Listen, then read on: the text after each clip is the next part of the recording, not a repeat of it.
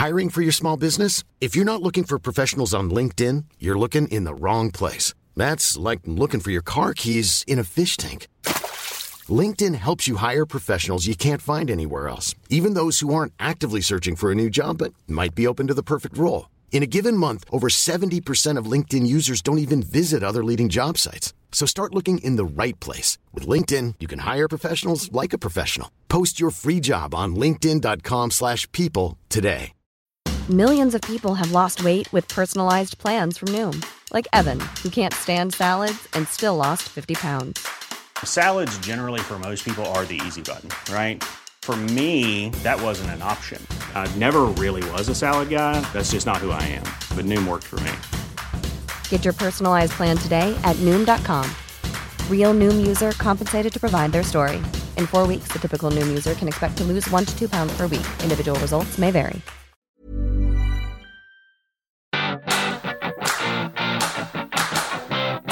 More than 70% of contact.io customers are solution providers. So we are there for them. Okay. We want to help them, we want to empower them to do business and to go with us. That's why they like us, because we are very transparent. I would say one of the pillars of contact.io around expertise that actually is coming up live next week. It's called Proximity Studio. Right? And the cost of switching that they're increasing with your infrastructure. The question is, are you with the right party? No, because everybody hates the installation part. Because everybody is treating it like the ugly kid, you know? Nobody wants to go out with him. Okay, welcome back to the Hitchhiker's Guide to the Ecosystem. My name's Steve Statler from Statler Consulting, and we're doing this in partnership with our friends at Proxbook. This week we are communicating with Poland. So one of the biggest players in the ecosystem is Contact.io, and I am really pleased to be talking to the CEO of Contact, Szymon Niemczyra. Almost got through your name. Welcome to the show. Thanks very much for joining us. Welcome, Steve. Thank you for having me. It's a real pleasure. And we're recording this just gone 10 o'clock Pacific time. What's the time for you over in Poland? So right now it's actually 7 p.m. Okay. So I'm already at my home. I appreciate it. I'm in my home and they're doing building work, so we may hear that a little bit in the interview.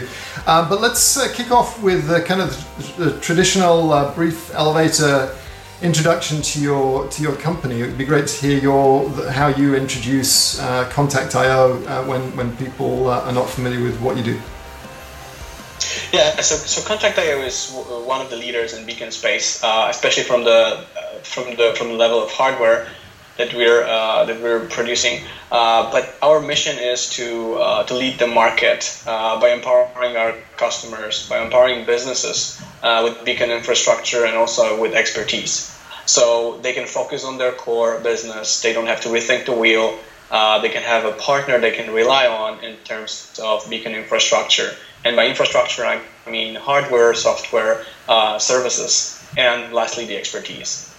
Very good. And I noted that emphasis on expertise, because one of the big questions I always have when I try and find out about companies is, what's the game plan? How do you make money? And I think one of the things that's actually been really appealing about what your company does is it's a pure play company. You seem to be very focused on the beacon hardware.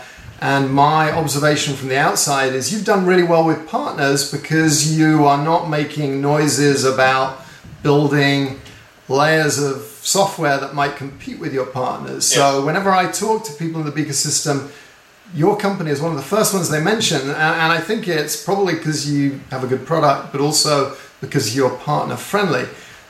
So that's a long rambling question, but really I note that you talked about expertise, and I'm thinking that wasn't just an accidental thing. Is that an area where you're looking to monetize, to generate revenue from your expertise?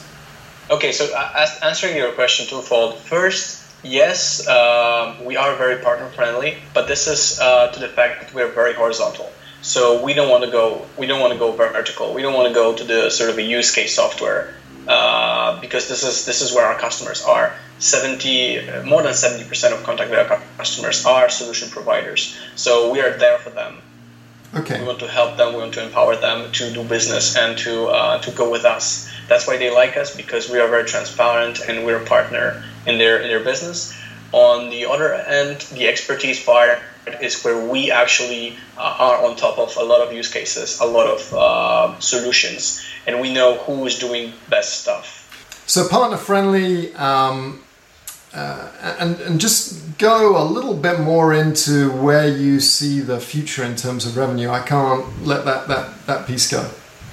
Yeah, from the expertise part, we truly believe that Contact.io being on top of a lot of different use cases, a lot of different solutions that are being there, we can help our customers to choose the right solution, to choose the right methodology and the right partners to go with hand to hand.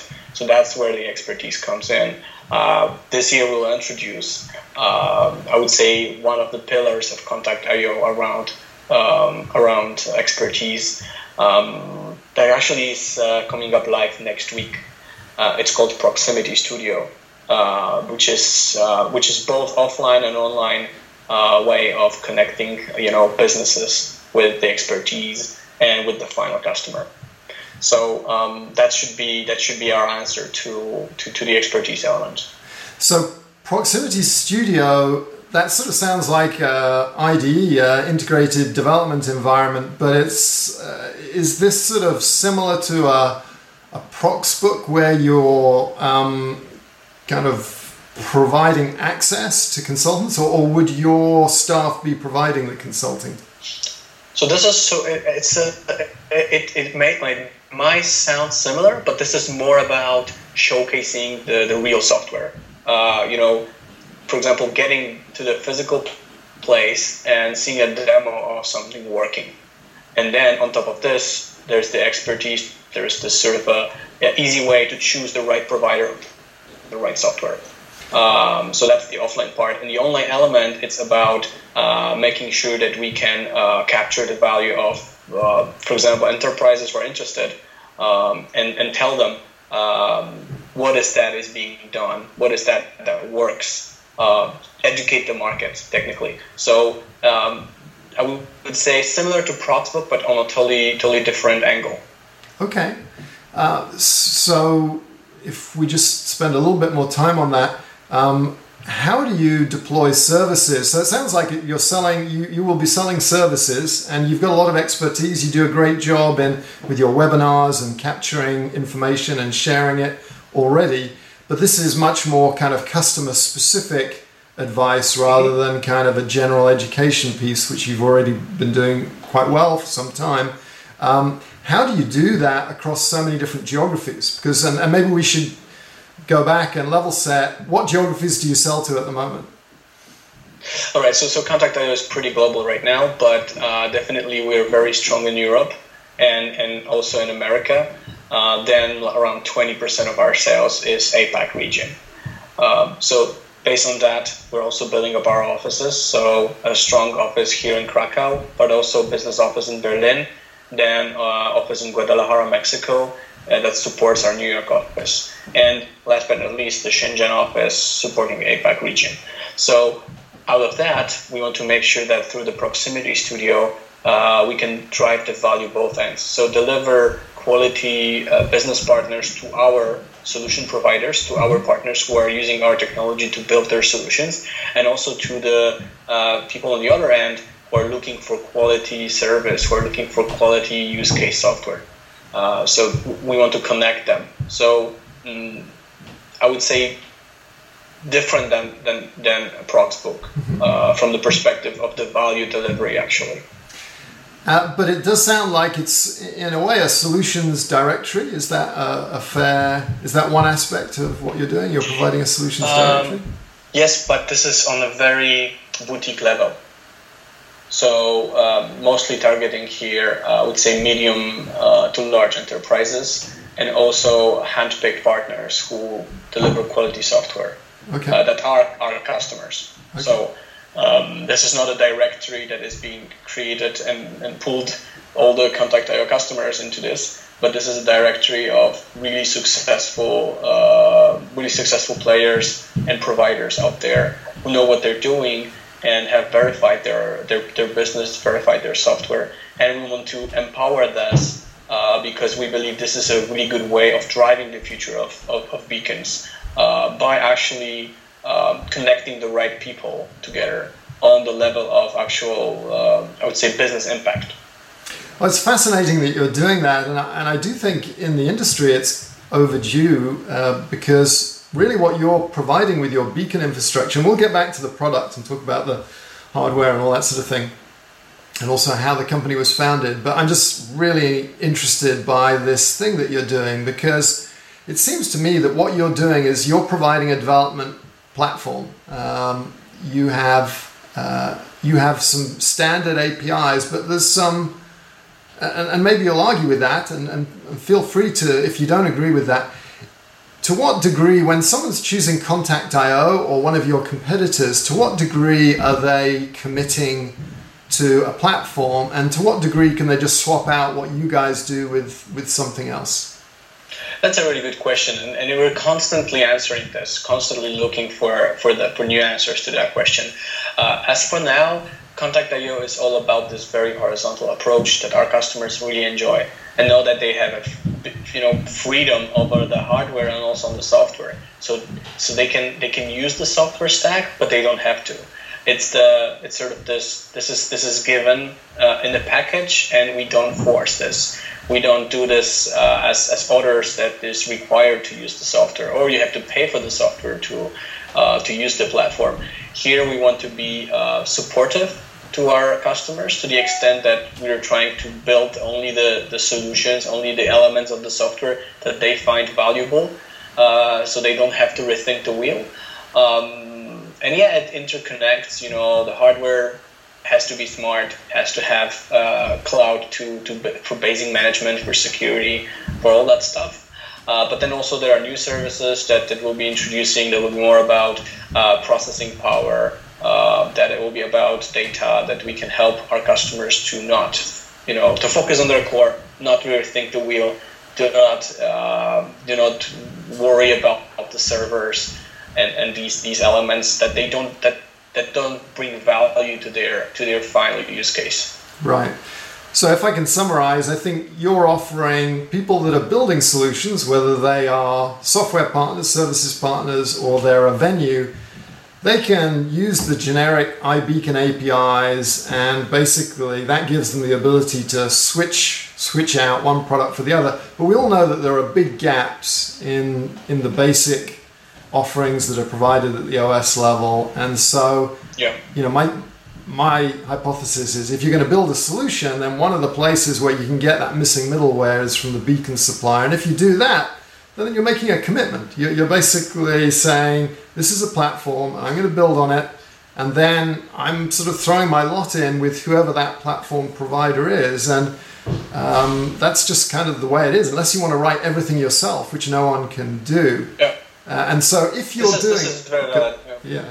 If you're doing that... This is very valid. You see, for example, Google building up the platform. So you can always choose to go with Google and use Eddystone and EID to handle all your beacon infrastructure. The only problem is this is not ideal with iBeacon again.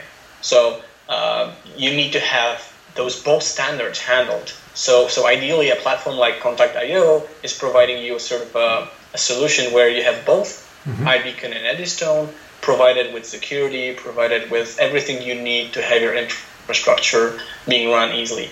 But on the other hand, yes, of course, this is like choosing your server provider, like AWS versus Microsoft versus whatever else. You are committing, right? And the cost of switching that they're increasing with your infrastructure. The question is, are you with the right party? Are you with AWS or any sort of other business of that scale, growing into the level that is decreasing the total costs of ownership for you? So it makes your business grow.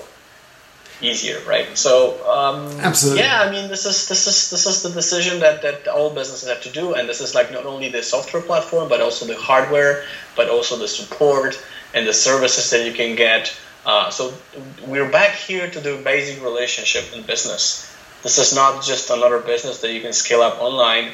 This is a business where you have to build a relationship with the customer, and this is like when you need the regular sales, when you need to build this relationship and carry it on. All right, yeah. So this is not just a commodity. It's not something that I would buy purely on the technical aspects of the product, although those have to be satisfied. I'm deciding on a platform, so I need to decide, is this platform provider going to be around?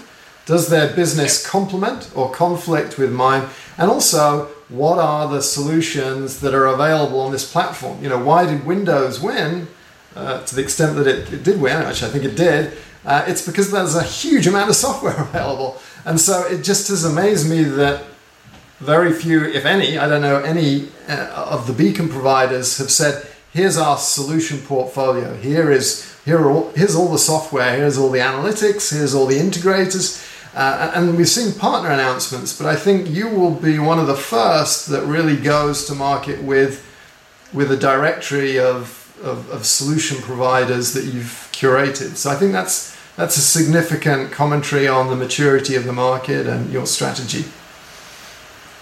Yeah, definitely. You know, it's also about the quality our customers get. Customers on both ends, right? So the customers who are the solution providers and customers who want the solutions.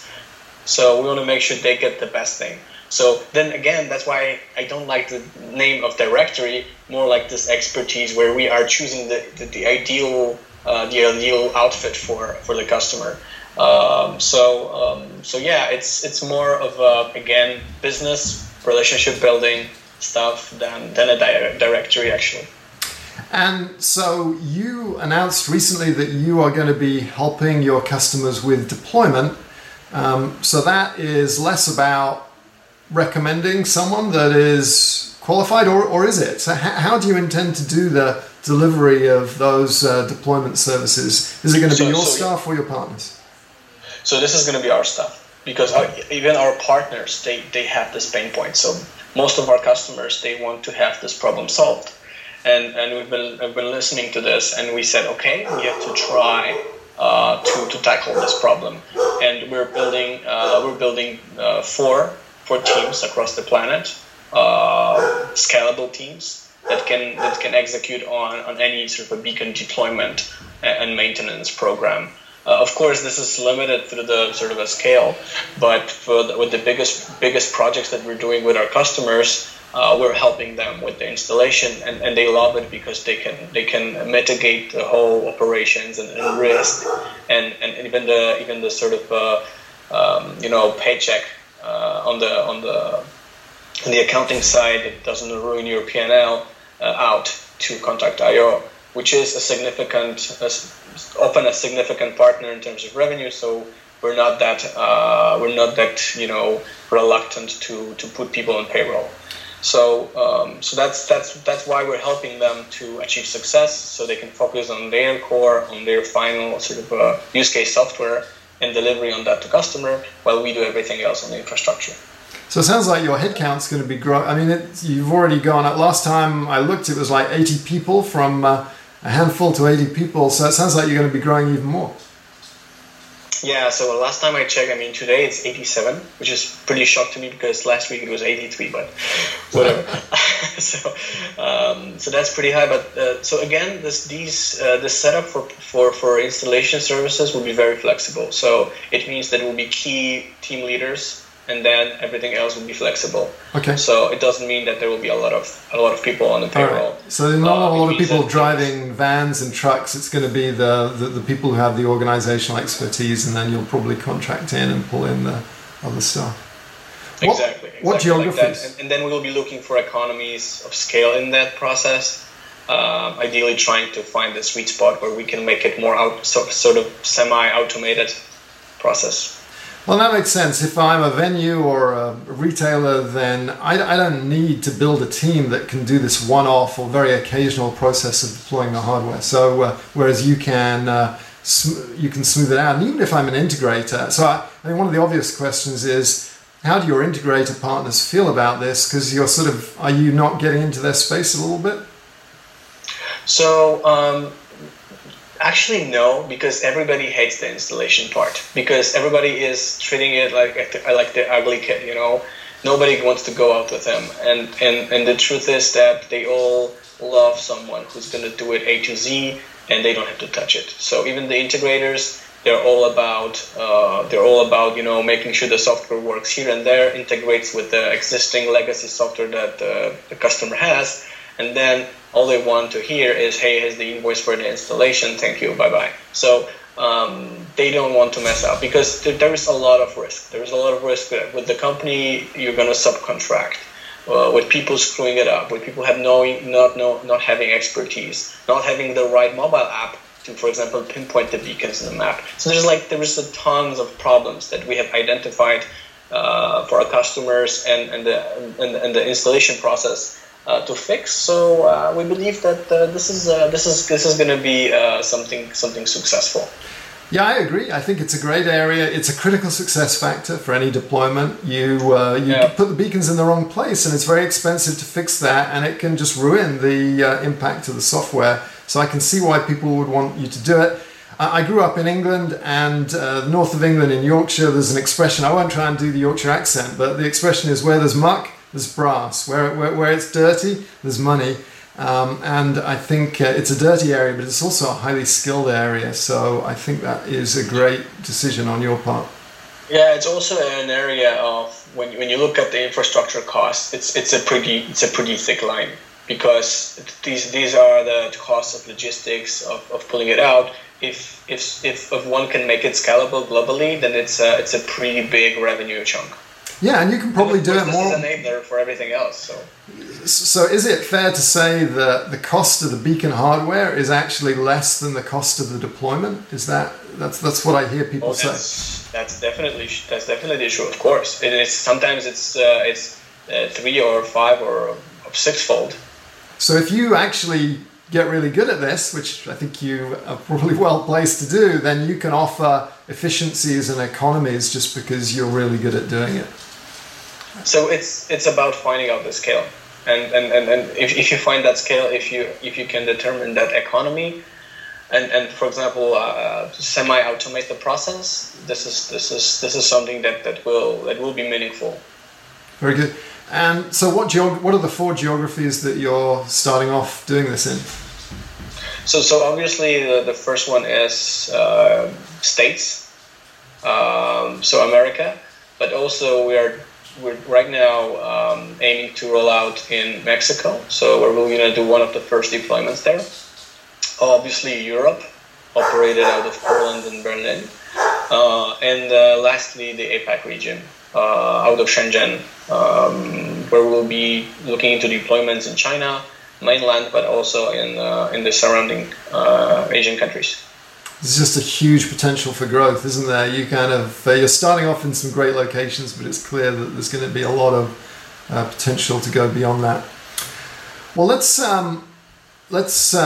change tack here and go back to the beginning. And I'd love to hear how the founding story. I think I've heard bits of it, but I personally have a passion for using beacons for good, and you've actually co-opted that phrase, and so you have a program for Beacons for Good. And tell me about Beacons for Good, and then before that, tell me how you founded the company. Yeah, this is pretty aligned with sort of the beginning. So I was at a bank, and I was talking with my business banker, and he was just doing the regular stuff with the account for us, and then he asked what we're doing, and I explained him that we're a tech company. I was in the previous company back then, and he asked me if I could advise him like 15 minutes of my time on his project. So I said, yeah, of course, no problem. And he visited me in the office, and he said, of course, he visited me with his friend who is blind. And they told me that they've been, testing out different museums in Europe and in States and the solutions for visually impaired, and they haven't found anything that works. all of the blind people, they get the devices they don't know, they can't see. They have the interfaces they cannot use because they don't see them. So usually you end up with a device, and then you have a person that's going to guide you through. So it's ridiculous, and it doesn't work. So I was amazed with sort of this project. It's affecting roughly 300 million people on this planet who have some sort of either are visually impaired or have severe visual disabilities, and I found this very attractive. At that point, I was already departing from my previous company, so I was like, okay, this is an endeavor that I really like. There isn't much business to this, but I really like it from a social impact perspective. So I decided to go on that. I invested together with my partner. We invested our own money into this, and we found out that the only device that they know, that blind people know by heart, is their smartphone. So we have to give the smartphone some sort of a context, some sort of a navigation inside to deliver the audio description, to deliver navigation in the object in the building, and this is how we created the very first beacon. It was just the old Bluetooth device sending out the data from the device, so not just broadcasting its MAC address, but also sending the data. And we realized that, okay, first we have to take it to the cloud, assuming that the internet is everywhere and you have GSM. And then second thing, we have to share this because there's too many ways of using it. There's too many use cases that you can create with that, and we've been overwhelmed with that. So our hypothesis was we can do more social impact if we actually share it with the world. And luckily enough, we have created the very first prototype. We tested it out, and 2 months later, we had Apple releasing iBeacon. So for us, it was like a self-fulfilling prophecy. We realized, okay, we definitely want to go that way. So reverse engineered that, put it on the beacon, and we opened it up for pre-orders. And then it blew up. We had orders from all over the globe, hundreds of orders in the very first month of operation, with no marketing, absolutely no marketing, just a couple of blog posts or discussions on the web about what we just launched. And that was the start. This is where we realized, okay, in the first month of operations, we're a global company. We have to now deliver. We have to now, scramble and make sure that our customers get what they want. And now when I look back and the hypothesis of the social impact, this is where I see, I would say, dozens of apps for visually impaired, dozens of apps for accessibility that are out there that people use and that we support. We support with our technology, but also we support them with our free hardware that we're giving out to them and to their organizations across the globe. So this is where the Beacons for Good emerged.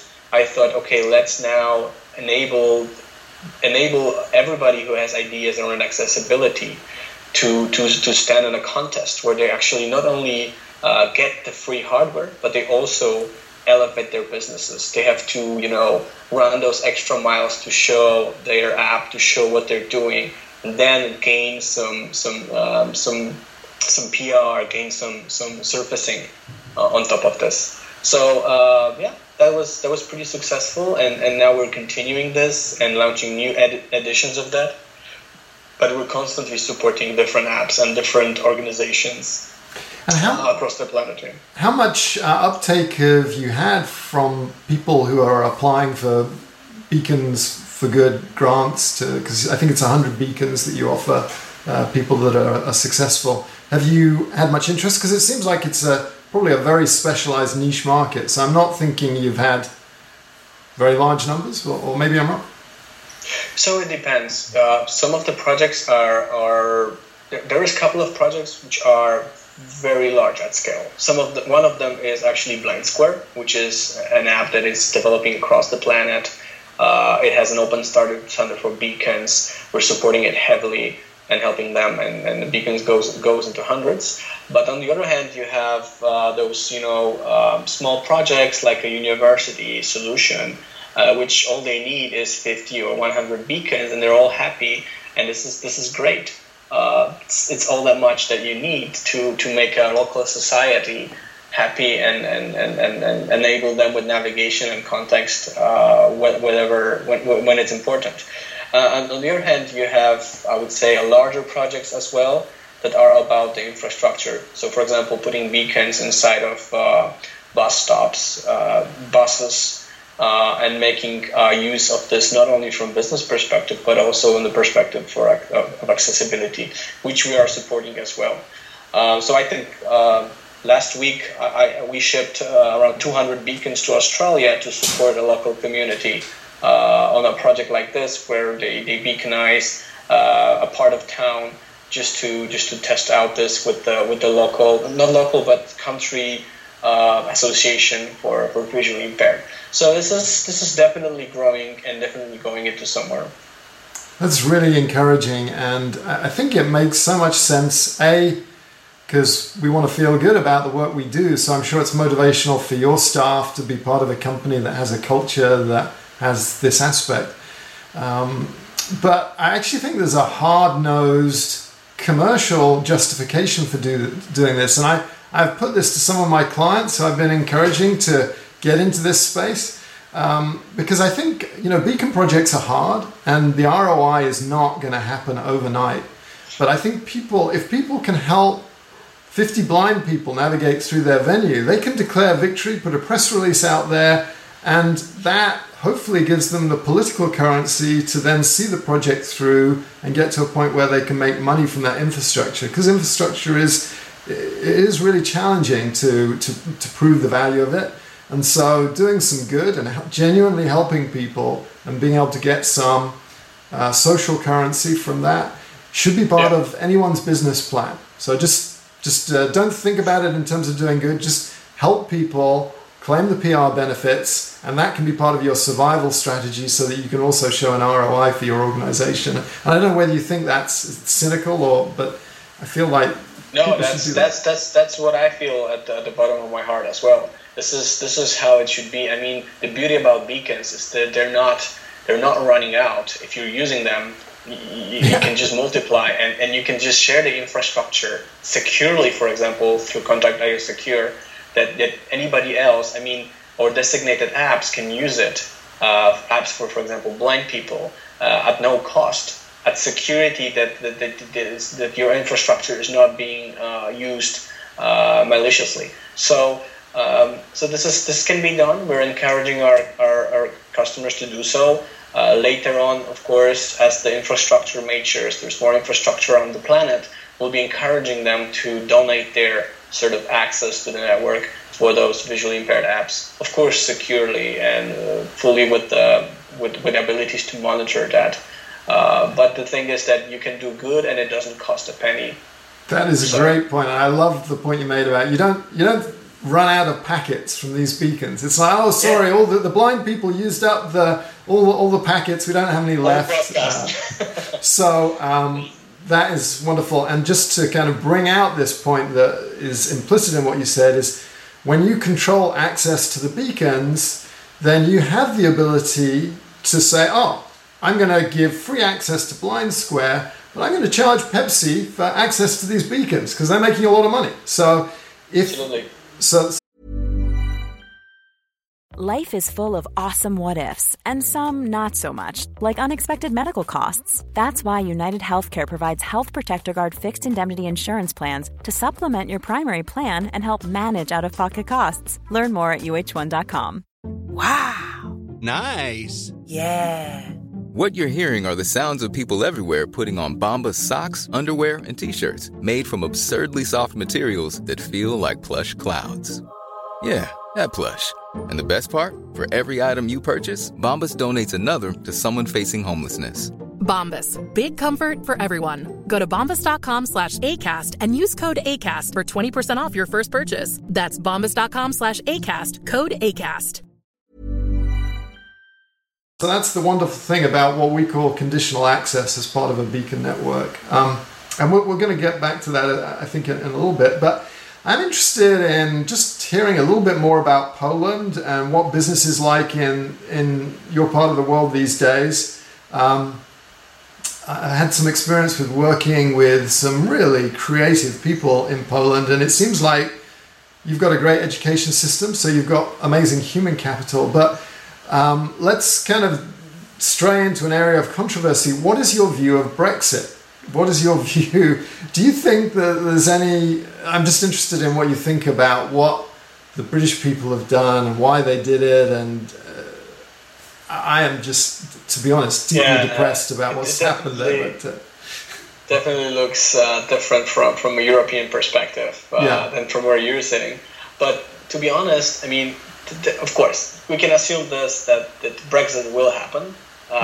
I believe it will not happen. And this is Britain leaving the European community, for anyone that's been locked up in and not reading the newspapers. But yeah. Yeah, I don't think a lot will happen, because the next person who's going to take over the task of actually doing the Brexit, that's going to be difficult, because he will be facing actually a failure right away, because if he does the Brexit, he will face the economy downturn. So very difficult situation for the new person. I think the new person will be all about, hey, let's not do that, because it's crazy. From the other side, what does it mean for us? I don't believe much, because it only means a lot for Britain. They will definitely feel that. I think it's more about their sort of right now current social state than actually business state. It's not a business decision that they make, I think. This is what we see in media, and this is what we see on the streets, actually, which is not nice. I would say for Contact.io, it doesn't mean a lot. It means maybe there will be more talented people coming out in our direction, back to Krakow, back to Berlin, where we can use their expertise, use their skills, and take them on board. In terms of doing business with Britain, I don't think that would make any difference, because in the short term you can tune down the business, you can set up the policies, but in the long term, if you do so, the effects of that will be terrible. So I think long term, business always wins.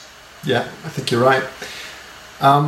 So what are the advantages and the disadvantages of running a business that's headquartered in Krakow, Poland, as opposed to San Jose, California? Well, I guess the weather is better in California for sure. Yeah.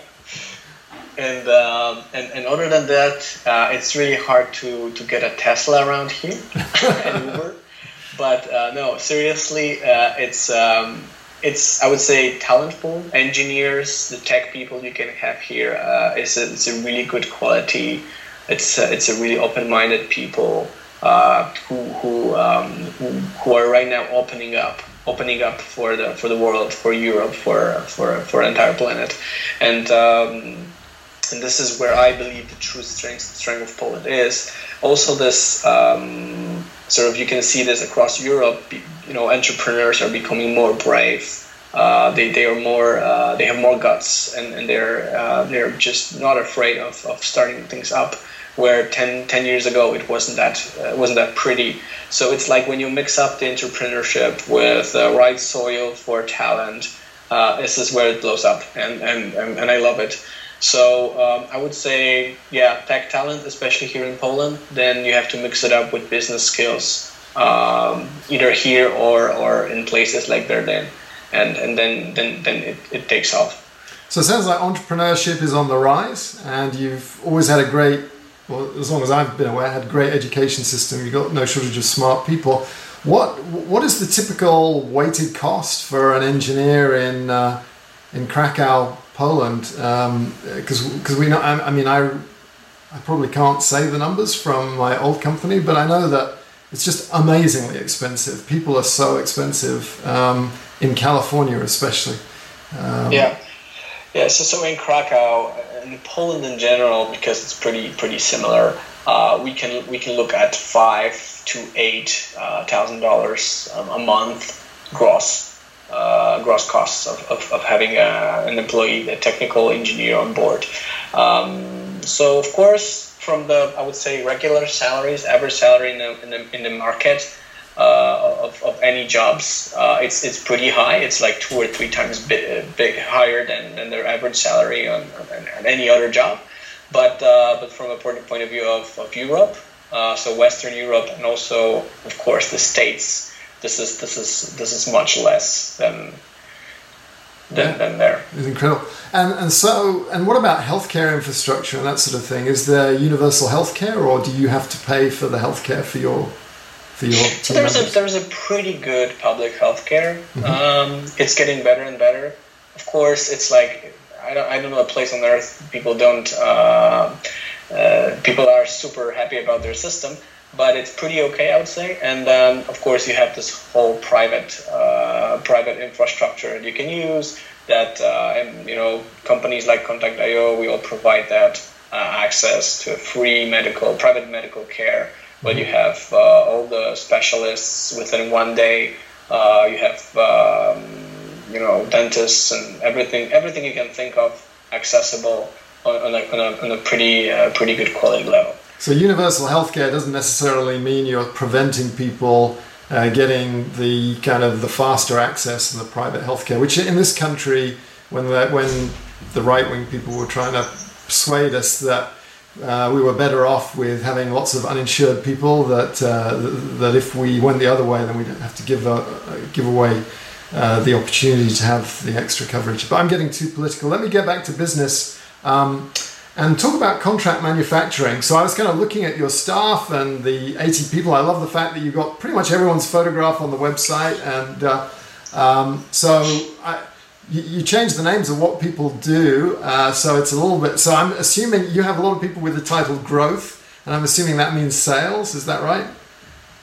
Does growth mean sales? Actually, no. The growth is about something else. So the sales team is the team that executes on the selling strategy and the relationship building with customers. The growth team is about, of course, many different things, but I would say in general it's about finding out the future revenue, analyzing different opportunities in the market, on the product, on sort of competitor outlook, and also like making sure that we understand every single dollar that comes into Contact.io, what's kind of values behind it, what's kind of sort of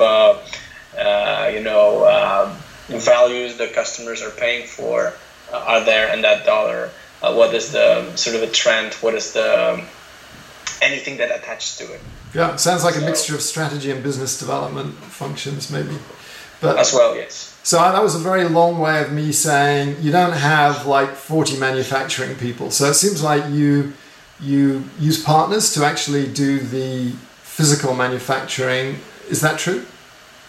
So yeah, at Contact, as we started actually, we approached the whole manufacturing world with no knowledge about it. We've been learning from nothing, and for us guys that come from software, it was like, okay, this is insane, right? How do we make this happen? How do we produce this? How do we make the injection molds? Why does it take 3 months to create a tooling for that? It was a totally different world for us. So we approached it also on from a different foot. So now we have this centralized ordering. We have subcontracted factories delivering on tiny tasks. And that's why we're able to have not only very high volume capacity, but also very high effects of scale on what we do. But to shock you here, the final assembly, when the beacons are programmed, they are put into the cloud and they are given the security elements. It's all happening at our own facility. Okay. So we have just a couple of people doing this. This is a very effective process, but this is all in our hands because every single beacon that Contact.io manufactures is sort of a different entity, a separate entity that has its representation in the cloud and security credentials and keys for the handshake. So it's something that it's not just a piece of hardware.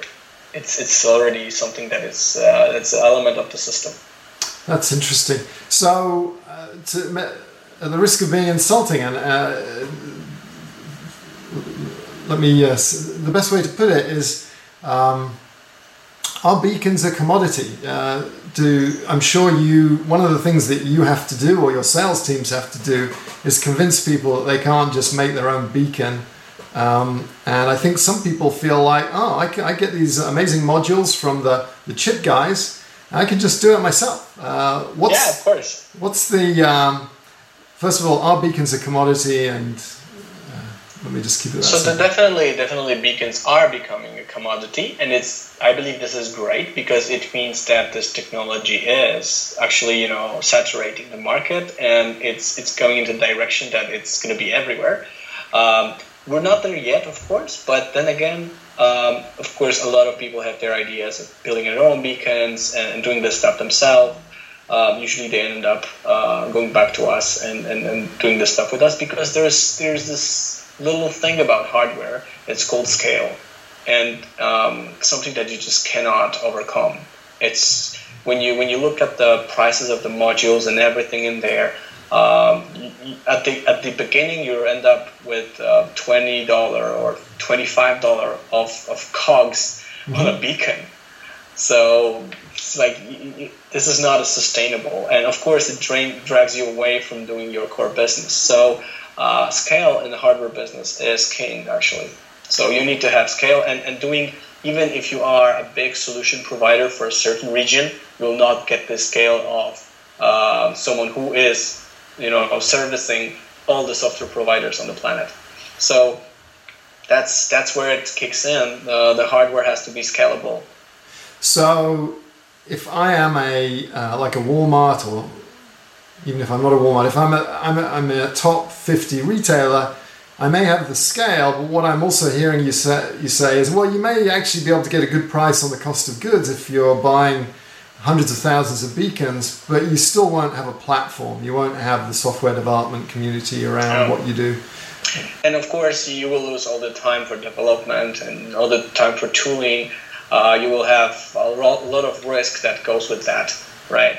So all in all, it's like you decide whether you build your own servers and server house, or you go with AWS. This is that simple. So it's like, yeah, you can have your own server house, you can have your own servers and everything set up by yourself, but, well, this is not going to be easy and cheap, right? So are any of the really big venues, the big retailers, trying to make their own beacons?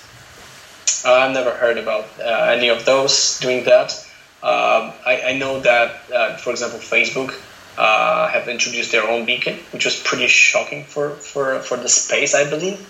I don't know how it's doing. I haven't seen it in the field.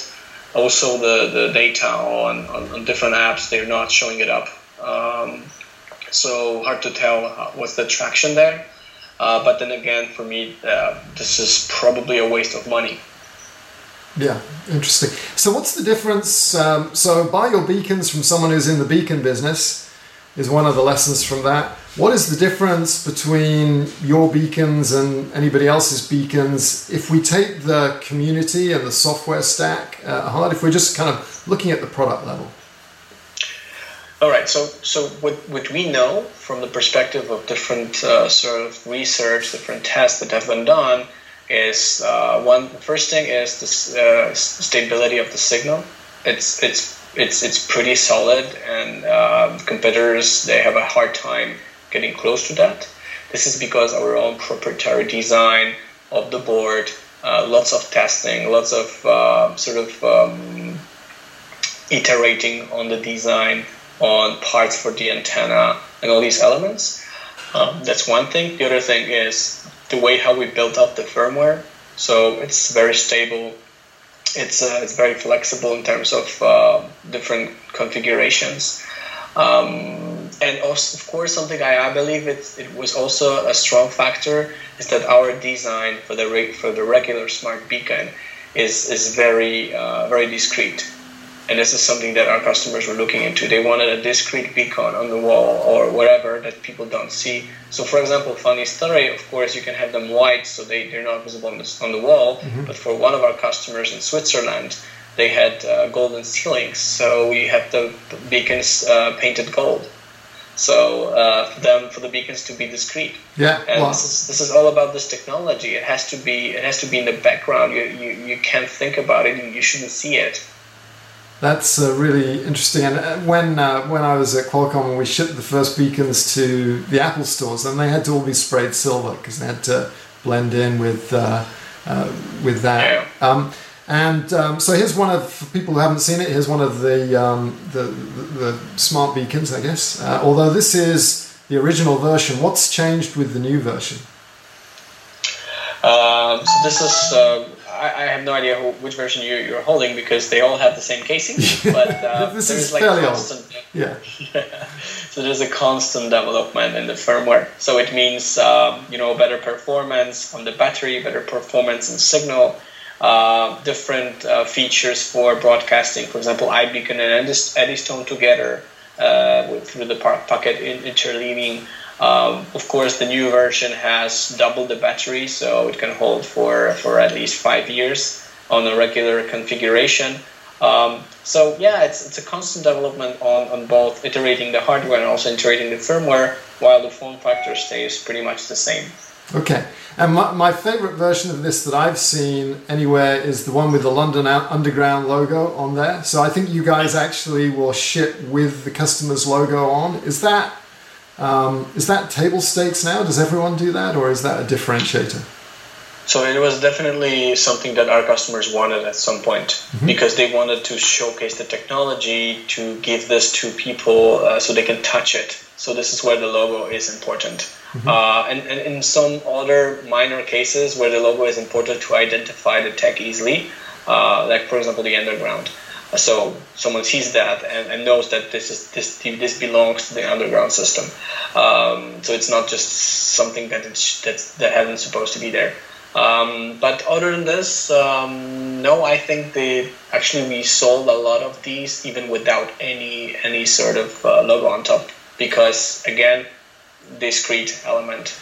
Well, that's an interesting point. It actually reminds me of I was moderating a panel at the Bluetooth Beacon SIG in London, and one of the guys who was a beacon provider on the panel told a story about how they actually had a whole bunch of beacons shipped into some government building, and they'd been removed and detonated because people thought that they were this foreign electronic object. And so if you don't want your beacon to be incinerated or blown up, then maybe you should put your logo on it. So what, because you now actually have quite a broad range of products, and you were one of the first providers to offer a gateway, this cloud gateway product that can talk to the Wi-Fi infrastructure and also monitor the other beacons. How prominently is that used? Is that something, are people using that technique, or where does it fit in terms of the product mix and the popularity of your different products, the Cloud Beacon? So for the gateway product, definitely this is something that is used in narrow use cases for monitoring of beacons. But there's definitely a mainstream for this device to pick up the beacon signal, the beacons that are on things or on people, where you can enable location tracking, people tracking use cases. So this is where the new generation will go. That's the direction where we want to take it, because we found this to be a big problem of our customers. How do you actually track things? How do you track people? So you need both software and also the hardware to make it simple. So we're solving this with our the last generation Cloud Beacon, the new generation, the Gateway. Okay, that's interesting.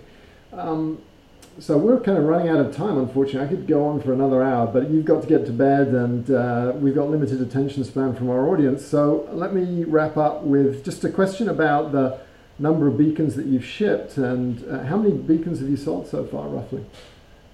So we crossed the 500,000 mark. Yeah.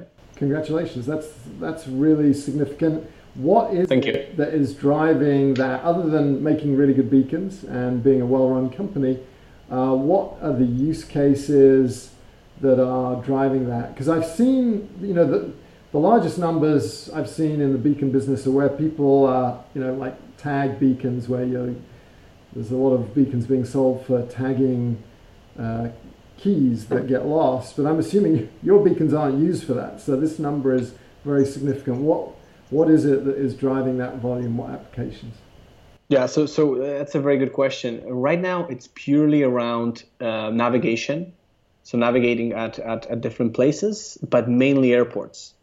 You can see a lot of our beacons on airports. If you download our Contact.io app, then when you travel, you can clearly see that most of the airports, big airports, are already delivered on Contact.io beacons.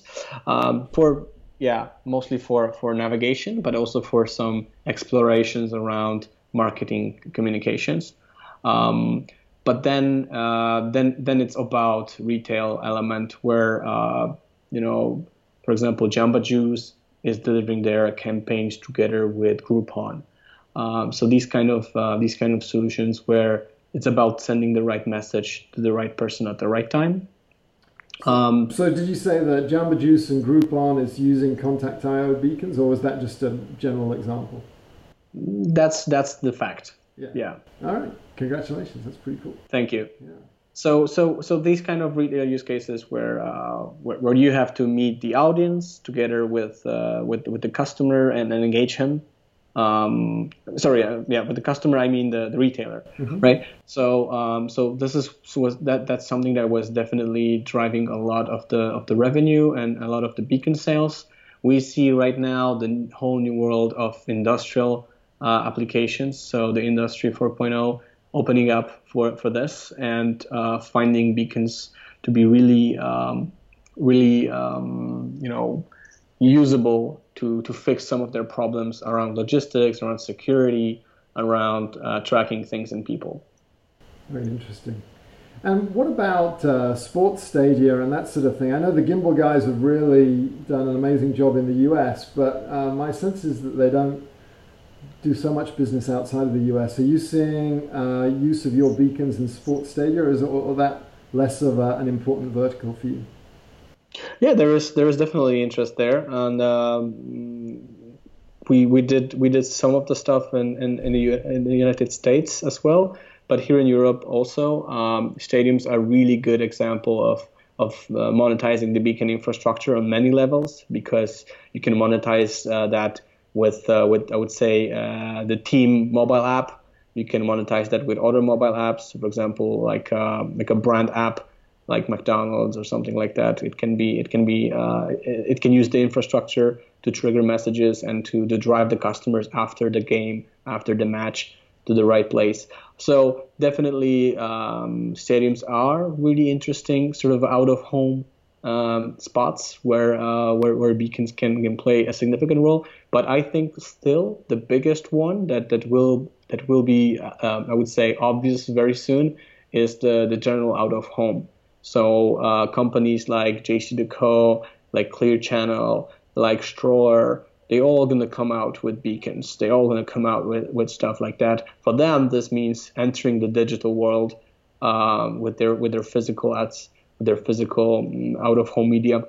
So that's pretty exciting for me, and I'm looking forward to this to happen, and how this will evolve into a shareable infrastructure that you have to manage and use as a medium like any other, like you would use your online space for advertising back in the 90s. So I agree. I think that's when this market really takes off. I was being interviewed before I was interviewing you. I was being interviewed by David Kaplan of Geo Marketing. I was promoting my book, which I guess I'm promoting now by mentioning that. But my view to him was the future of this ecosystem is when the beacon networks take off, and you can, when it becomes as easy as a Facebook campaign to select your beacons and go for it, then the friction will have disappeared, and you can get on your jet and fly over for the next interview, because I think that's when things really will take off. Yeah, exactly. And when you connect this with physical web, when you connect this with progressive web apps, and sort of the direction that iOS and Android are taking into, less apps, more stuff happening. This is where it's getting really exciting, because this is finally where technology is truly enabling you to do computing that you don't have to prompt, computing that happens in the background for you, to have, I don't know, easier life, right? For example. Well, and I know I promised to wrap up, so I'm going to try and do that. But I've got to ask you a little bit about Eddystone and what you're seeing in terms of traction for Eddystone EID versus proprietary methods of controlling access to beacons. Where do you see that going? Where is it today, and where do you think it's going to go? So controlling the access to beacons is all about, first securing it from piggybacking, but the other thing is making it shareable infrastructure among different peers, right? This is purely the motivation for companies like Google to introduce EID, the ephemeral ID, where you technically secure the broadcast. Same thing that we are doing. We're doing this for both iBeacon and also Eddystone, where we provide the security of the broadcast for our customers. It's definitely something that it will be very important when the infrastructure is at scale. Something that can enable, for example, a free use of beacon infrastructure for accessibility, still not opening it up. But on the other hand, this is something that I'm looking into, because you have iBeacon and you have Eddystone on both ends. And for anyone who's building an app, this is a problematic thing, because they have to account for both. And it's really hard to tackle this without having a company that will deliver it for you. So I think that we will see some sort of attack from Apple answering this sort of a Google entrance and Google entry to the beacon space, because we've seen Apple to be very positively shocked how iBeacon was accepted, because you've seen with every single new version of iOS, we've seen more and more stuff around beacons, more in depth in terms of putting this beacon into deeper elements of system. So definitely Apple will show something interesting, and then companies like Contact.io, it means that now we have to help our customers to max it out, to use both technologies to the full extent. So Apple are not going to let Google get away with a clean sweep with EID on everything. You think there's going to be some healthy competition there? Yeah, I'm pretty sure there's going to be competition, because purely for Google, this is a big infrastructural game, where for them, having the information on all the infrastructure is super valuable. You can compare it to AdWords and AdSense to that level. So it's all about that, and I think Apple, it lacks the advertising element, of course, but they know that this is something of value. So ideally, then they can work together with ad space to share that information. So I think Apple will definitely pick it up. All right. Well, unfortunately, we've got to wrap it up, but I really thank you, Shimon, for a really interesting conversation. Great to get the chance to talk with you and meet with you in person or remotely. And congratulations on breaking that 500,000 barrier with the beacons, and congratulations on what you're doing with Beacons for Good. That's an amazing venture that you have going there, and I think it's good for business as well as good for people. Thank you so much, Steve. Thank you for having me, and thank you guys on the other end for listening to this. All the best. All right. Thanks very much for joining us for The Hitchhiker's Guide to the Beacosystem. Don't forget to check us out on iTunes if you want to listen to the next episodes or the past episodes. We appreciate your engagement. Share it with your friends.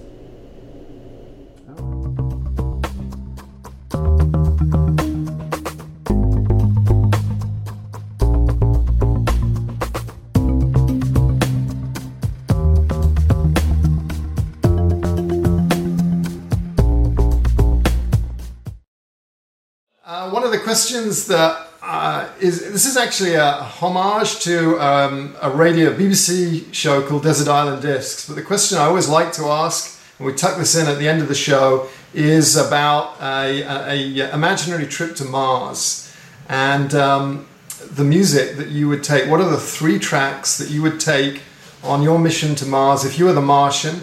And first of all, is this something that sounds like a nightmare to you, a trip to Mars? Or is this something that is exciting that you'd like to do? Well, it depends. Depends on how fast we travel. How long should I stay there? Because it's about, I'm a family guy, so that's super important for me. If the trip is with my family, then I don't care. All right. I can fly there forever. I mean, that sounds exciting to some extent, but also sounds very very alone. So it's like we've seen it in a movie, right? Yeah. But the thing is that there has to be a really great reason to go there. Right. Otherwise, no point. So, well, that's interesting. So yeah, that might be exciting. Let's say we persuaded you to get on the spacecraft, and there's limited bandwidth to send you the music, so you just get 3 songs. What are the 3 songs that you would take? And these don't need to be American or British songs. Yeah. Maybe there's Polish songs. It's a pretty good angle. Yeah, it's a pretty good angle. I would so there's only one in my head right now, and this is a song that it's very very basic lyrics, but down to earth, and it's Aaron Nation. Track is called "Kill Your Heroes." Kill Your Heroes. That sounds scary. It's really nice because it's super simple. It's about meeting a dying guy on a train and asking him for a last advice. And the advice is never let your fear decide your faith. So it's something that I truly find appealing and something that motivates me. Like when I look at my sort of life and my story, then I always find this, like, you just never fear. Just go and do what you think is right, and that's something that defines your life. And yeah. Very insightful. Well, thank you for sharing that with us. I'm glad. Okay.